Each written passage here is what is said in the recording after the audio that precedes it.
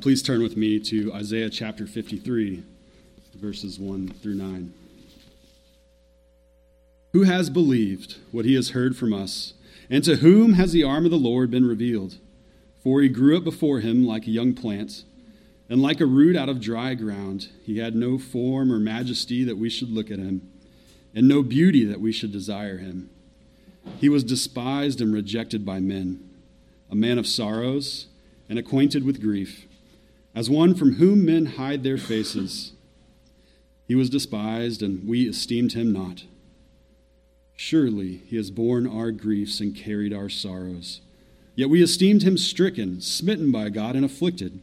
But he was pierced for our transgressions. He was crushed for our iniquities. And upon him was the chastisement that brought us peace. And with his wounds we are healed. All we like sheep have gone astray. We have turned every one to his own way. And the Lord has laid on him the iniquity of us all. He was oppressed and he was afflicted, yet he opened not his mouth. Like a lamb that is led to slaughter, and like a sheep that is before its shearers is silent, so he opened not his mouth. By oppression and judgment he was taken away. And as for his generation, who considered that he was cut off out of the land of the living, stricken for the transgression of my people. And they made his grave with the wicked and with a rich man in his death, although he had done no violence, and there was no deceit in his mouth. This is the word of the Lord. Praise be to God.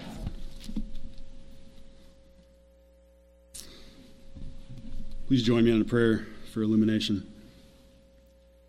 Almighty God, through your Son, you have overcome death and have opened to us the light of eternity.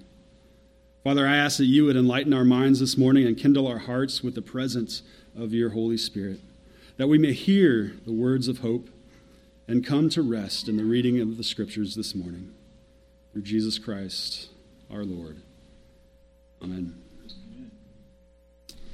So as I mentioned, we're going a little bit different direction this morning, and we're just going to be addressing Isaiah chapter 53, verses 1 through 9. Those who are acquainted with God's word might have already realized that our passage this morning provides a vivid account of the crucifixion of Jesus Christ. Those who are well acquainted with Scripture might understand that these words were written hundreds of years before the birth of Christ. Interesting enough, portions of this passage are directly quoted in each of the four Gospels, as well as Acts and Romans and Philippians and Hebrews and 1 Peter. You know, if for some reason this entire section were to be lost from the Old Testament, it could be almost completely reconstructed from the New Testament quotations. Nowhere in Old Testament Scripture do we come so near to the cross of Jesus as here. I'm not pointing out these fun facts so that you can ace the Bible category of Jeopardy, but I want you to understand and I want you to believe that this book is the infallible Word of God. And it is one complete story. It's not a collection of unrelated anecdotes, as some might say, and it holds a consistent, redemptive, and historical narrative from the very first page to the very last page. Right? And despite who is teaching from this pulpit, and it's going to be a couple different guys this morning, I do know that we will all strive to show you how each passage points to a Savior. Each passage points to one Savior, the Savior, our Lord Jesus Christ. And so as we look forward to celebrating Christ's resurrection next week, I can think of no greater passage, no clearer passage that points to the person and work of Jesus Christ on the cross. For he has risen. He has risen. You're going to have a test next week, and so I'm going to prepare you for this. Okay, let's try this again. He has risen. He has risen indeed. All right. Okay, good. I'm glad you're listening, and I can tell Pastor Mark that you are ready for next week. Remember your lines. I'm excited to teach this passage from Isaiah this morning because I was required to memorize verses 4 through 6 for my Gospels class last semester in seminary. And since then, I've been wanting, I told you I've been wanting to build a sermon around this text. And you might be confused, right? Like, why on earth was I memorizing this passage from the Old Testament for a class on the first 4 books of the New Testament? While that's a fair question, let's read verses 4 through 6 one more time. Surely he has borne our griefs and carried our sorrows. Yet we esteemed him stricken, smitten by God and afflicted. But he was pierced for our transgressions. He was crushed for our iniquities. Upon him was the chastisement that brought us peace, and with his wounds we are healed. All we like sheep have gone astray. We have turned every one to his own way, and the Lord has laid on him the iniquity of us all. We were asked to memorize this passage, these few verses for my Gospels class, because this is the gospel. This is it. This is the good news. This is the message that brings us together week after week. This is the message that has brought Christians together week after week for generations. And it will continue to do so until the Lord returns. As the gospel is good news because it doesn't depend on me. And it doesn't depend on you. It solely rests on the life, death, and resurrection of Christ. 2 weeks ago, I was preaching, and I told you of this silly language that we learn in seminary, right? My friends back in Colorado, they're a little bit more lax, and they call this language Christianese, right? These things that Christians love to say, right? And according to Scripture, and really great minds that have written about it, the gospel is good news based on Christ's penal substitution. That might not sound like good news. That's an odd phrase, but hear me out, right? In penal substitution, the penalty that is due to us for our transgressions is paid in full by a substitute, namely Christ. If I were to translate this concept of penal substitution into modern street language, it would say this. It would say, I got you covered, right? And being Southern, we love to really shorten phrases and make them short, and you could simply say, I got you. I got you. As most of you know, my family and I just moved back into our home here in Missouri City. We had a little water leak, and a 5-week restoration project turned into 5 months. What you might not know is that exactly 1 year ago, my family was moving back into our home in Kerrville after being displaced from our home for months due to a mold leak that led to a kitchen and bath remodel. Until this time, unlike this time, last year I had to do all of the work myself. And we had a really awesome church family, and that had a vacation home not far from our house. And Abby and the kids were able to stay there while I parked my parents' 13-foot travel trailer in my driveway, and I was living out of that while I was rebuilding our home. The day I brought that trailer home from East Texas, I started getting kind of sick. And it turned into this rather difficult case of COVID, right? After 10 days, my symptoms kind of kept getting worse, and they were getting worse, and I was quarantined alone in this little 13-foot trailer. I'm 6'4", y'all. This thing is half of me, and at that time, doctors weren't offering a lot of treatment for COVID, and I didn't really know what to do. So I was venting to one of my friends, Craig, on the phone one day, and Craig knew just what to do. You see, Craig was a real cowboy. I mean, we were living in Kerrville. It's right there on the edge of the hill country in West Texas, and Craig was a cowboy. He roped bulls in the rodeo, and he owned a couple of horses. And I ended up turning down his generous offer to eat a couple tubes of his horse deworming medicine. But he did offer me another solution. He had a friend who could come to my house and offer this vitamin infusion and some injections, and it worked really well for him. And so I was like, all right, let's give this thing a go. So this really nice lady came to my house, and she gave me this ridiculous cocktail in an IV for about an hour and several injections of vitamins on top of that. And then at the end, she handed me the bill. $495. I was thousands of dollars into this home remodel. I was sick with COVID. I was feeling absolutely awful. And I had this bill that I had absolutely no earthly idea how I was going to pay. And when she saw my eyes light up, she didn't skip a beat, right? All she said was, call Craig. I didn't understand, right? So I pick up my phone, I dial Craig's number, and the phone didn't even ring, and Craig picks up. And I hear this other voice on the line, and it says, brother, I got you. Don't worry about it. He was expecting my call. He was prepared to take on this burden. Craig took my sorrows, he took my grief, and he paid my debt. I got you. The vitamins worked wonders, and I was better in a couple days and headed right back into fixing up the home. But I'll never forget the voice on that phone, the other end of the line, and he just said, I got you. The principle of penal substitution undergirds the old covenant sacrificial system. In Genesis 2, God told Adam that the penalty of sin was death. And in the old covenant sacrifices, the people placed their hands on sacrificial animals, thereby they were identifying with them. And then the animals were put to death in accordance with the Old Testament law. And this act, this transfer of sin, this transfer of guilt from the sinner to the sacrifice, the substitute. The sinner could live because the animal died in the sinner's place. This sacrifice took the place of the punishment that the sinner deserved. As the New Testament tells us in Hebrews, it is impossible for the blood of bulls and goats to take away our sins. The animal sacrifices of the old covenant did not affect true atonement.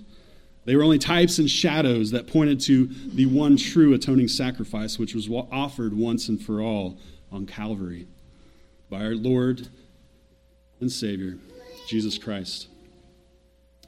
Now that we understand this idea of penal substitution, this idea of I got you, right? Let's return to our text to glean several truths from our passage this morning. Specifically, we are going to look at three facets of this mysterious individual that the Lord has revealed to Isaiah, as described in verses 1 through 9.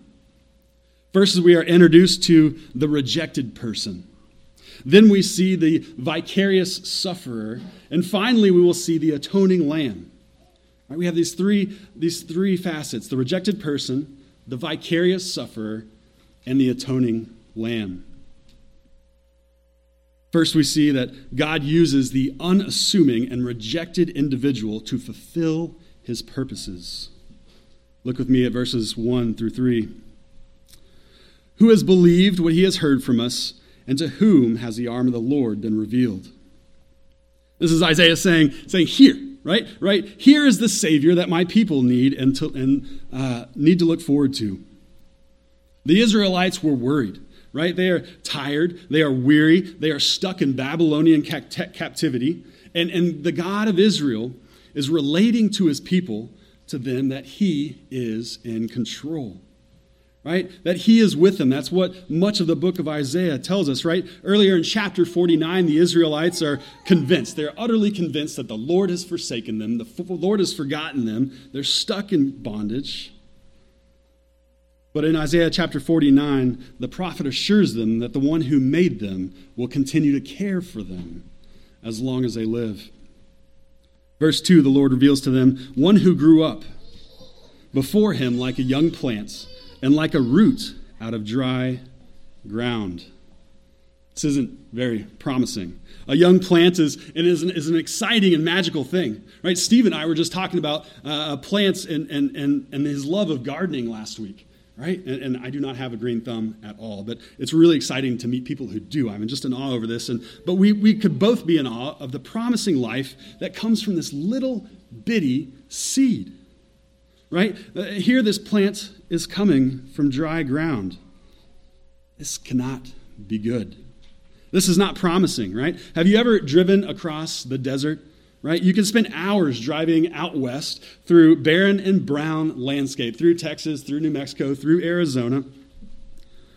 And if you were on this drive, what are the odds that you would find a bright green head of lettuce? growing out of the sand in the absolute middle of the desert in Arizona. It would be nothing short of an absolute miracle. The coming of Christ was just like that.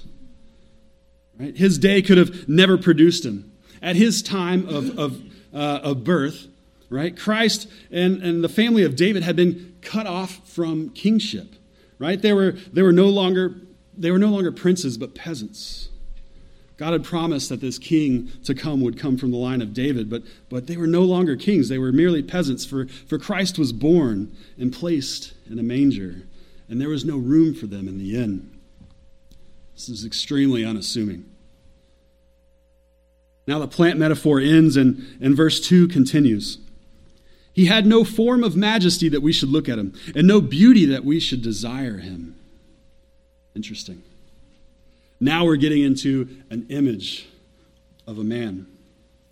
Pastor Wheat recently preached on Samuel's anointing of King David. Right? Do you remember this story?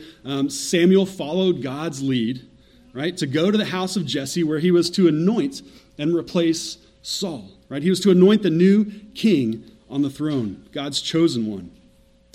And so Samuel makes this journey and arrives at the house, and Jesse parades out his first son. Right? He was tall. He was strong. I mean, King Saul, the current king of Israel, was this tall, strong, mighty warrior, and out comes from Jesse, his first son. Right? And the Lord said to Samuel, "Do not look on his appearance or the height of his stature, because I have rejected him. For the Lord sees not as man sees. The Lord looks on the heart." And so the next son comes out, and nope. And the next one comes out, and nope. Right? And 7 of Jesse's sons are paraded before Samuel, but none of them were the Lord's chosen. God had chosen the last son, David, who was out in the fields tending the sheep. It's very unassuming. Unlike the mighty King Saul or King David after him, the Lord's Savior that we read about in Isaiah was despised. He was rejected by men, a man of sorrows and acquainted with grief. Isaiah says in verse 3, "And as one from whom men hide their faces, he was despised and we esteemed him not." The prophet Isaiah is telling God's people to be on the lookout for a rejected Savior. He points directly at Jesus Christ, the better David, who was despised, mocked, and ridiculed. Hindsight's 20/20, right? Secondly, we see in these passages that the prophet Isaiah points to a Savior who is a vicarious sufferer. We see this theme in verses 4 through 6. Right? We've already discussed this section, and we've looked at the idea of penal substitution, and that's found here, but let's look at a few pieces of each one of these verses again. "Surely he has borne our griefs and carried our sorrows." Verse 5, "He was pierced for our transgressions. He was crushed for our iniquities." Verse 6, "And the Lord has laid on him the iniquity of us all." The Savior to come would suffer greatly. He would suffer on behalf of God's chosen people. Did you catch that? "Surely he has borne our griefs and carried our sorrows." Friends, the gospel is good news because it offers hope to the lost, and it offers rest to the weary. This last year has been a doozy, not just for me, but for us as a church. We've had water leaks and career changes, moves that have happened and moves that are to come. We have family issues, work issues, exhaustion, sickness, sadness, anxiety. The Bible does not offer, it does not promise a life of wealth and health. In fact, it seems to speak clearly of the exact opposite. The burden of life often seems too great to bear. But friends, the good news is you are not alone. There is hope in the Lord. There is hope as the Lord promises one who will bear the burden of this life with you and for you. Perhaps the analogy to use here is that of a mother carrying a child. Right? I've got 4 kids, and Abby and I were really good at reading to the first 3 children. Every single night, kid 4 comes along. I'm sorry, Grace. She's not paying attention. The reading kind of stopped, like the busyness of life caught on. But recently, Abby and I were talking. We decided, no, we got to get back to reading with kid number 4. We cannot neglect this duty, right? So we're bringing back reading to our children. And one of my favorite books to read my kids, one that my mom, I remember reading to me, is called Love You Forever. And in it depicts a mom rocking her baby to sleep, singing this, right? I'll love you forever. I'll like you always. As long as you're living, my baby you'll be. And this little bitty baby grows up into a toddler, and he's running amok in the house and knocking everything over and taking the toilet paper off and just stringing it about the house. But every single night, she takes that child in her arms and she sings, I'll love you forever. I'll like you always. As long as you're living, my baby you'll be. And the toddler grows into a messy child and a rebellious teenager and so on and so forth. And the mother continues to rock that child to sleep, whispering promises of a never ending up, a never giving up, always and forever kind of love. Our promise from God is a reassurance that he will never stop caring and carrying his people. In Isaiah 46, God addresses the house of Israel, and he says this, you have been born by me from before your birth, carried in the womb, even to your old age, I am he. And to the gray hairs I will carry you. I have made, and I will bear. I will carry, and I will save. Like the mother repeatedly singing to her rambunctious child who's always making a mess, right? She rocks this child to sleep. God, too, continually promises his never-ending love for us, despite our mess. The hope and the rest promised in Isaiah will come in the form of a vicarious sufferer who bears our burdens, who is no stranger, and he is laden with our iniquities. Finally, in verses 7 through 9, we are promised an atoning lamb. He was oppressed and he was afflicted, yet he opened not his mouth, like a lamb that is led to slaughter. I find it really interesting that you and I are compared to sheep who have gone astray, right? Each our own way, right? We do not like adversity. We don't like grief. We don't like sorrow. We run as far as we can from those things. And much of our lives is running away. Yet we're presented with verse 7 that tells us of a promised Savior who is this innocent lamb that is quietly being led to the slaughter. He's running towards calamity, not away from it like us.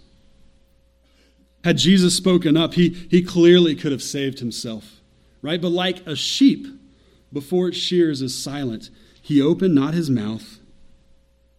Jesus was silent. In fact, Jesus was mocked for being silent on the cross. There were 2 criminals hanging next to Jesus, and one of them teased him. Are you not the Christ? Save yourself. Save yourself and save us.